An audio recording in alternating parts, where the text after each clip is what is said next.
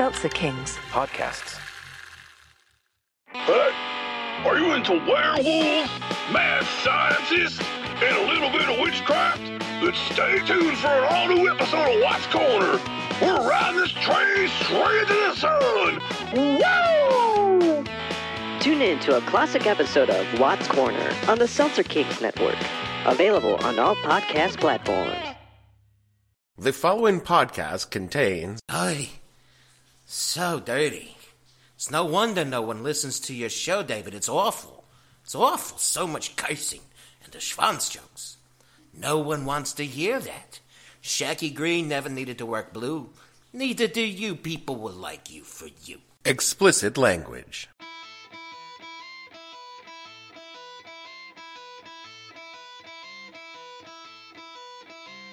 Hello and welcome to the podcast that asks a simple question.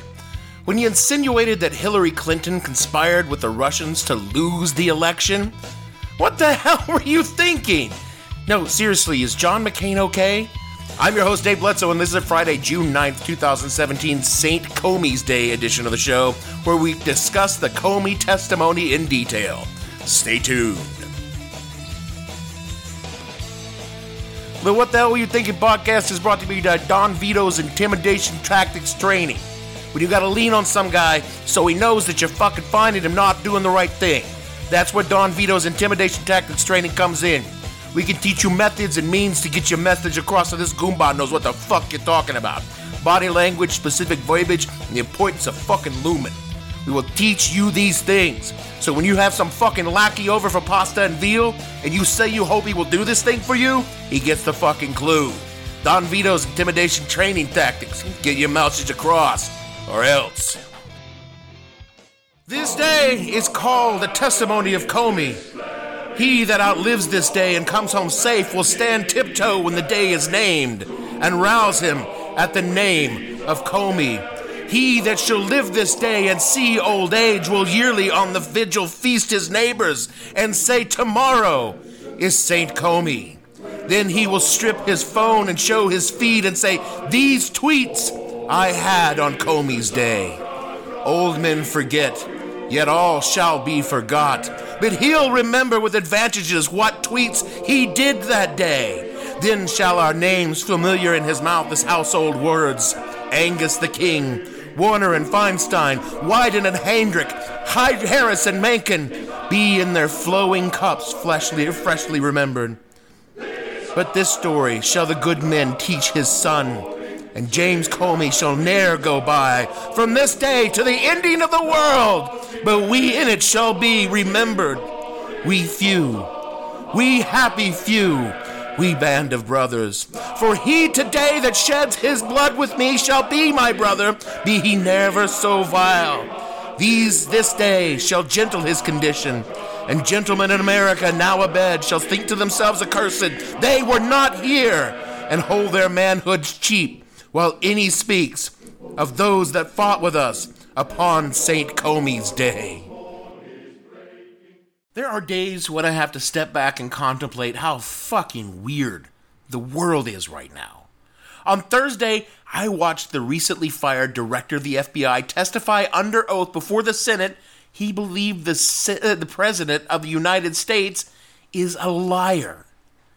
That's just fucking remarkable. It says a lot about the state of the nation, and what it says is that the state of a nation is totally fucked.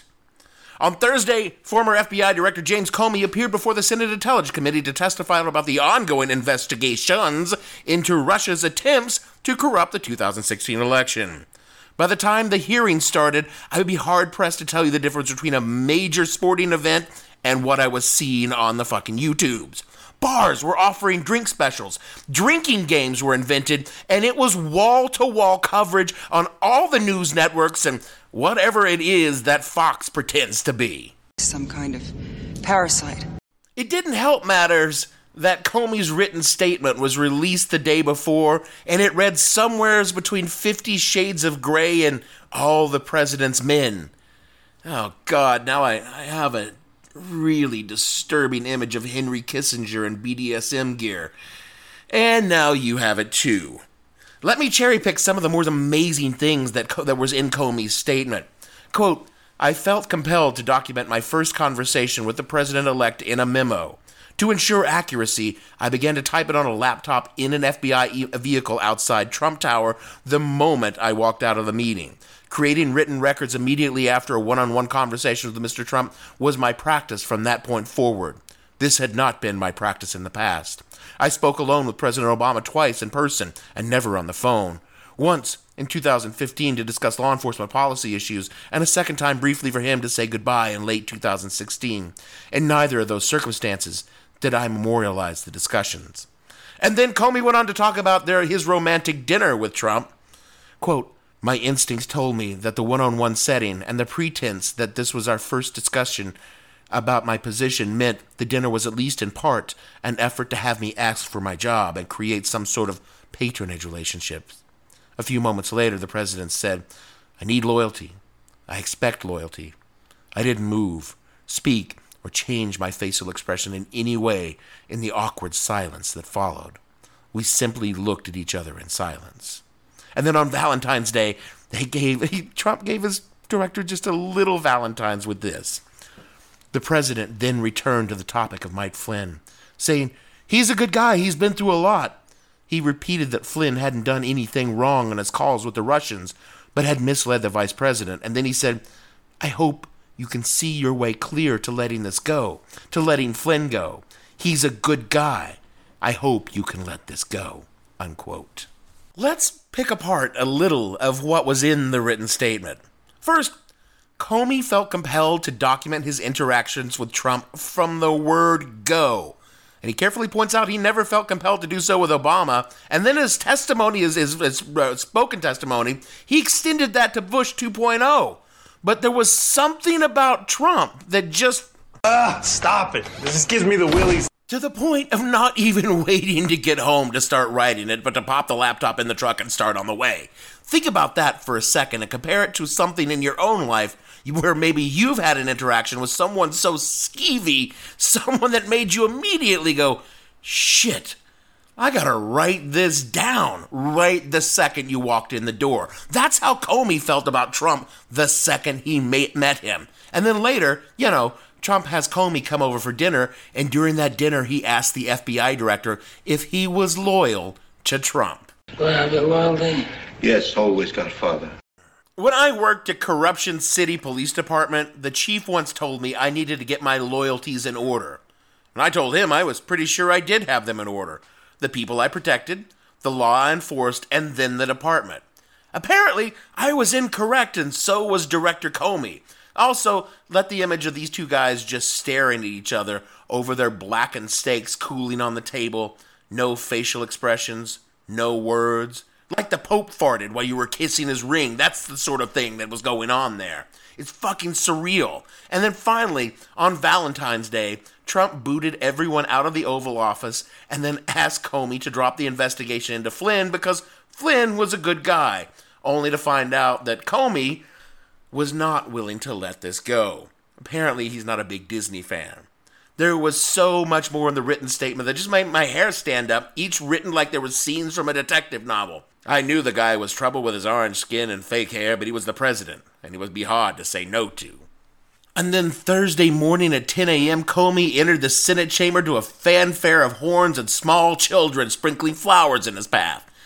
Okay, I'm being told that's not actually correct, but he entered stone-faced and serious to face the senator's questions. And honestly, while I was watching, I kept finding myself wanting to say that he'd just be so much prettier if he'd smile once in a while. Rockabye.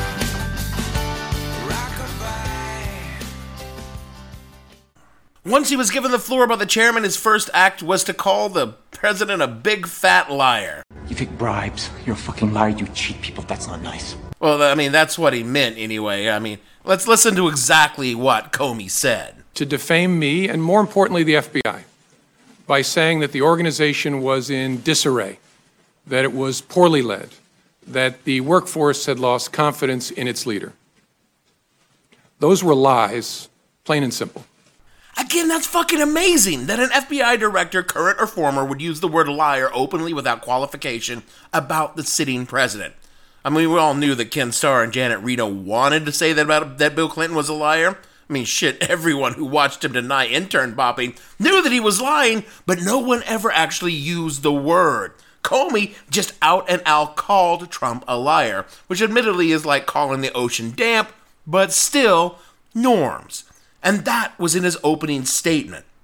The testimony that followed never quite rose to I accuse Colonel Mustard of killing in the library with a candlestick. Still, it contained some pretty damning details. And most importantly, the context in which those details occurred.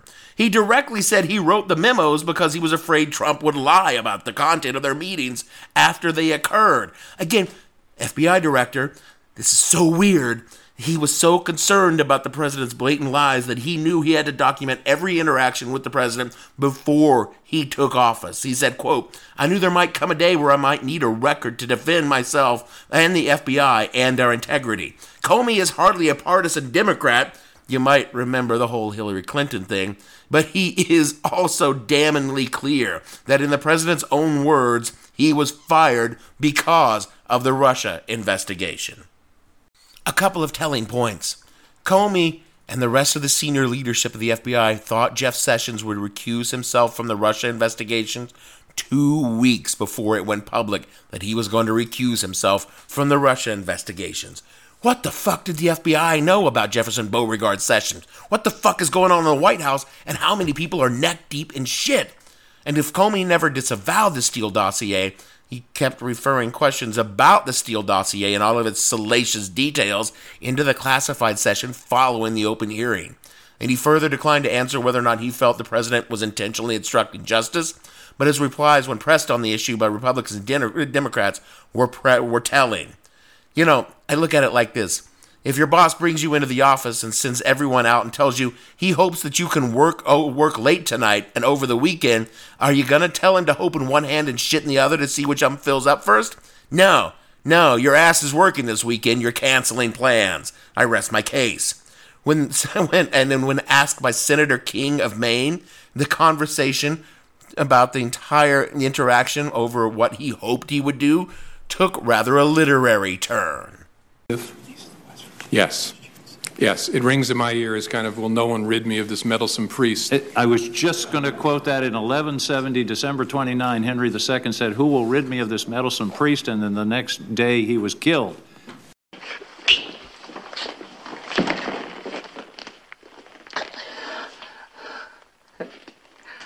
I can do nothing. I'm as useless as a woman.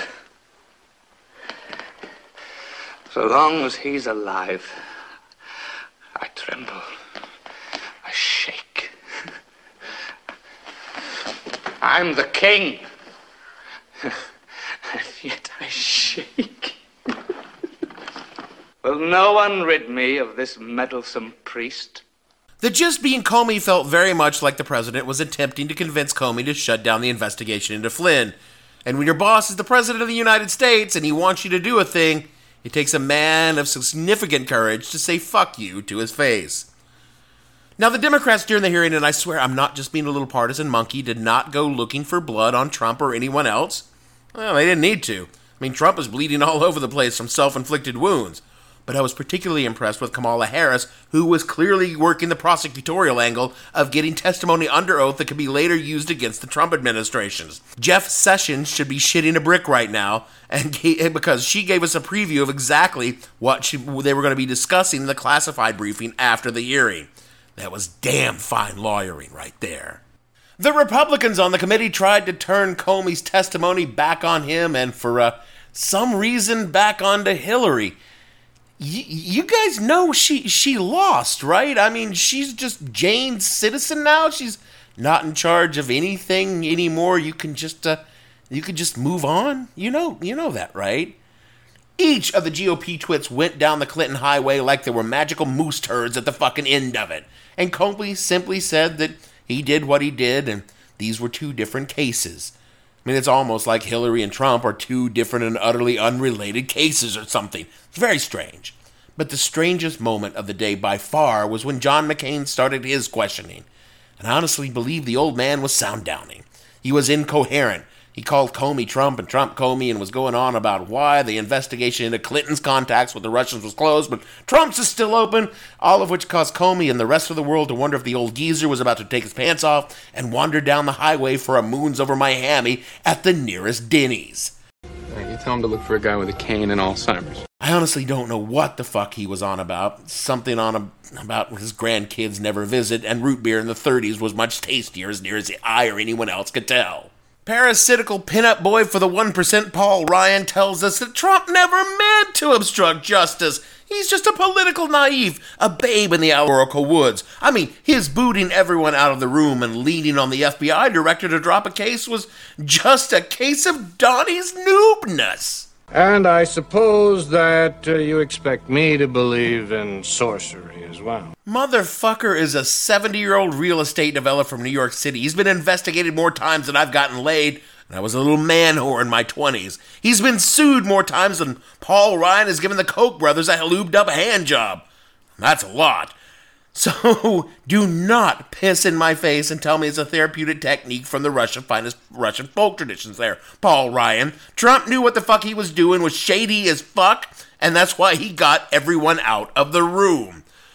But the best part of Comey's testimony is that it was pretty clear the only defense against it was to say that Comey is a liar, which is just fucking laughable on a complete fucking dim-witted knuckle fucker sort of level. And that's the kind of person that would try to say this man, known for his integrity, is a liar, pants on fire.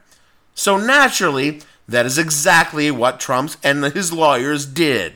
Mark Kazowitz's crudely spelled rebuttal said that Comey utterly vindicated Trump, but somehow he's also a lying liar who lies and leaks. I'm trying, but I'm not quite following your logic. The entire defense of the Trump camp to these charges appears to be, I know you are, but what am I? And then stick their fingers in their ear and scream until we get tired and walk away to let Trump be president. The thing is, we've been listening to Donnie shriek for so long, we're getting immune to it. His already historically low poll numbers are actually falling. I mean, just when you think he's hit rock bottom, Don steps up and says, hang on. I can lower it.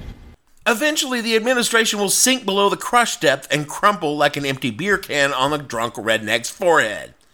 The GOP's in a nasty spot. They know Trump is fucked, and that Bob Mueller is going to find all sorts of shit on the whole stinking turd pile that is this administration, but they can't admit it yet. They have to still finish killing healthcare, which they are busy working on this week while we were day drinking and doing shots every time Comey blinked. So they tried to walk a fine line between looking like they were defending Trump while not actually defending him. I mean, think about that. Comey flat out called Trump a liar, and not one single Republican senator took him to the task for doing so. Not a peep about respecting the president or making a claim he can't support Comey. When Comey said, yeah, that guy's a huge liar, because the GOP senators are like, yeah, you really got us there, because he actually is. Because more and more it appears when heads start to roll, the floor is going to be very crowded with skulls. We know Manafort, Flynn, Page, and probably Stone are going down eventually. It's increasingly likely that Trump and Jared Kushner will fall when all the facts are outed. For the first time, we have indications that Jeff Sessions is mired up in this little shit fondue. Fun what? Fondue. Who knows how far down the rabbit hole the sewage tide will take us? I mean, how fucking weird would it be if Steve fucking Bannon turns out to be the only honest man in the administration? I mean, after all, he's just a plain and simple racist, not in it for the money or the power, just the eradication of the stain on the white race. And nothing in the testimony is a silver bullet. It's not the one ring we can give to Jon Favreau and John Lovett and send them off to Mordor. But it was important. It put for the first time into evidence, and there's a distinction to be made there, that the President of the United States attempted to obstruct justice with a willful intent, i.e., he knew what he was doing. It further opened the doors to other members of the administration's collusion and conspiracy to obstruct justice. I mean, if we were to actually get Mike Pence on anything, it would be in that zone by proving that he knew about Flynn's crimes and tried to cover it up. It's a reach, but it's not impossible. He could definitely be tarred with it in an election. And it's vitally important we have this information out in the public sphere for political purposes and to give hope to the people that Trump is not immune to the consequences of his conduct. It's also a trail of breadcrumbs to what is going on behind the scenes in classified briefings. And that's where the real knives come out. The real blood is going to be shed. That is where Trump will fall. And it scares the fuck out of the GOP, which is why their tepid non-defense is so telling. They're running out of time to get shit done before someone leaks the real damaging info on the investigation, and it all comes apart at the seams. We love the big spectacles like St. Comey's Day. It makes us in the resistance feel like we're doing something, like we're winning. But these events, no matter their glamour, are just tiny moments. The big wins are in the districts, where we have to take back enough seats to actually fucking do something. We have to make the GOP fear us more than they fear the shrinking Trump base. And it is shrinking because even a shitty racist doesn't like it when their shitty racist orange hemorrhoid keeps flaring up and fucking everything up and making them look like an incompetent fuck. But they will still show up if for him if we are complacent. So enjoy your St. Comey's Day. Have a feast with your family, sacrifice a goat on the lawn, but tomorrow get the fuck back out and go back to work. We cannot depend on some happy band of brothers to save us, not even the people in the Georgia 6th. We must take up arms and make every day St. Comey's Day. Hey, it's Kaylee Cuoco for Priceline. Ready to go to your happy place for a happy price? Well, why didn't you say so? Just download the Priceline app right now and save up to 60% on hotels. So whether it's Cousin Kevin's Kazoo Concert in Kansas City, go Kevin, or Becky's Bachelorette Bash in Bermuda, you never have to miss a trip ever again. So download the Priceline app today. Your savings are waiting. Go to your happy place for a happy price. Go to your happy price, Priceline. That is it for our show this week. It was a fast turnaround on the show, and you probably noticed. We have a whole other show sketched out about Reality Winner. I don't love her name so much. It's just so millennial. She's so cute. God, we can't let her go to jail. Oh, wait, I actually think that might have been her actual plan. Maybe we'll catch up with her next week. I'm trying to get away from doing these topical shows and move the shows onto a path that is a bit more evergreen, but god damn. When I get to change the words of the St. Crispin's Day speech into a St. Comey's Day speech, I just gotta go with it. If you would like to help others see polluted Shakespeare, rate and review the show on Apple Podcasts, because it'll help other wannabe thespians.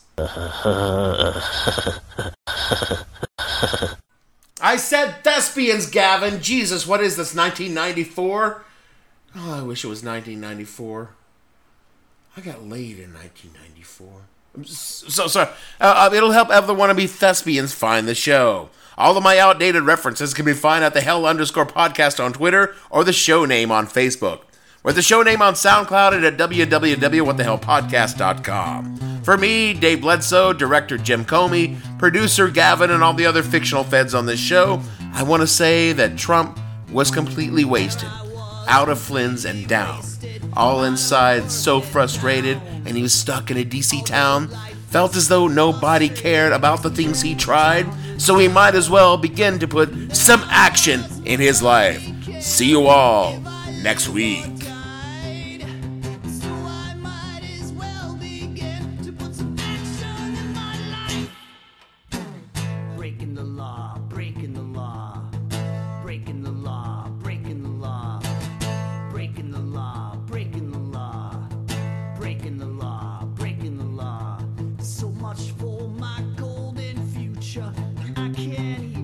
Start.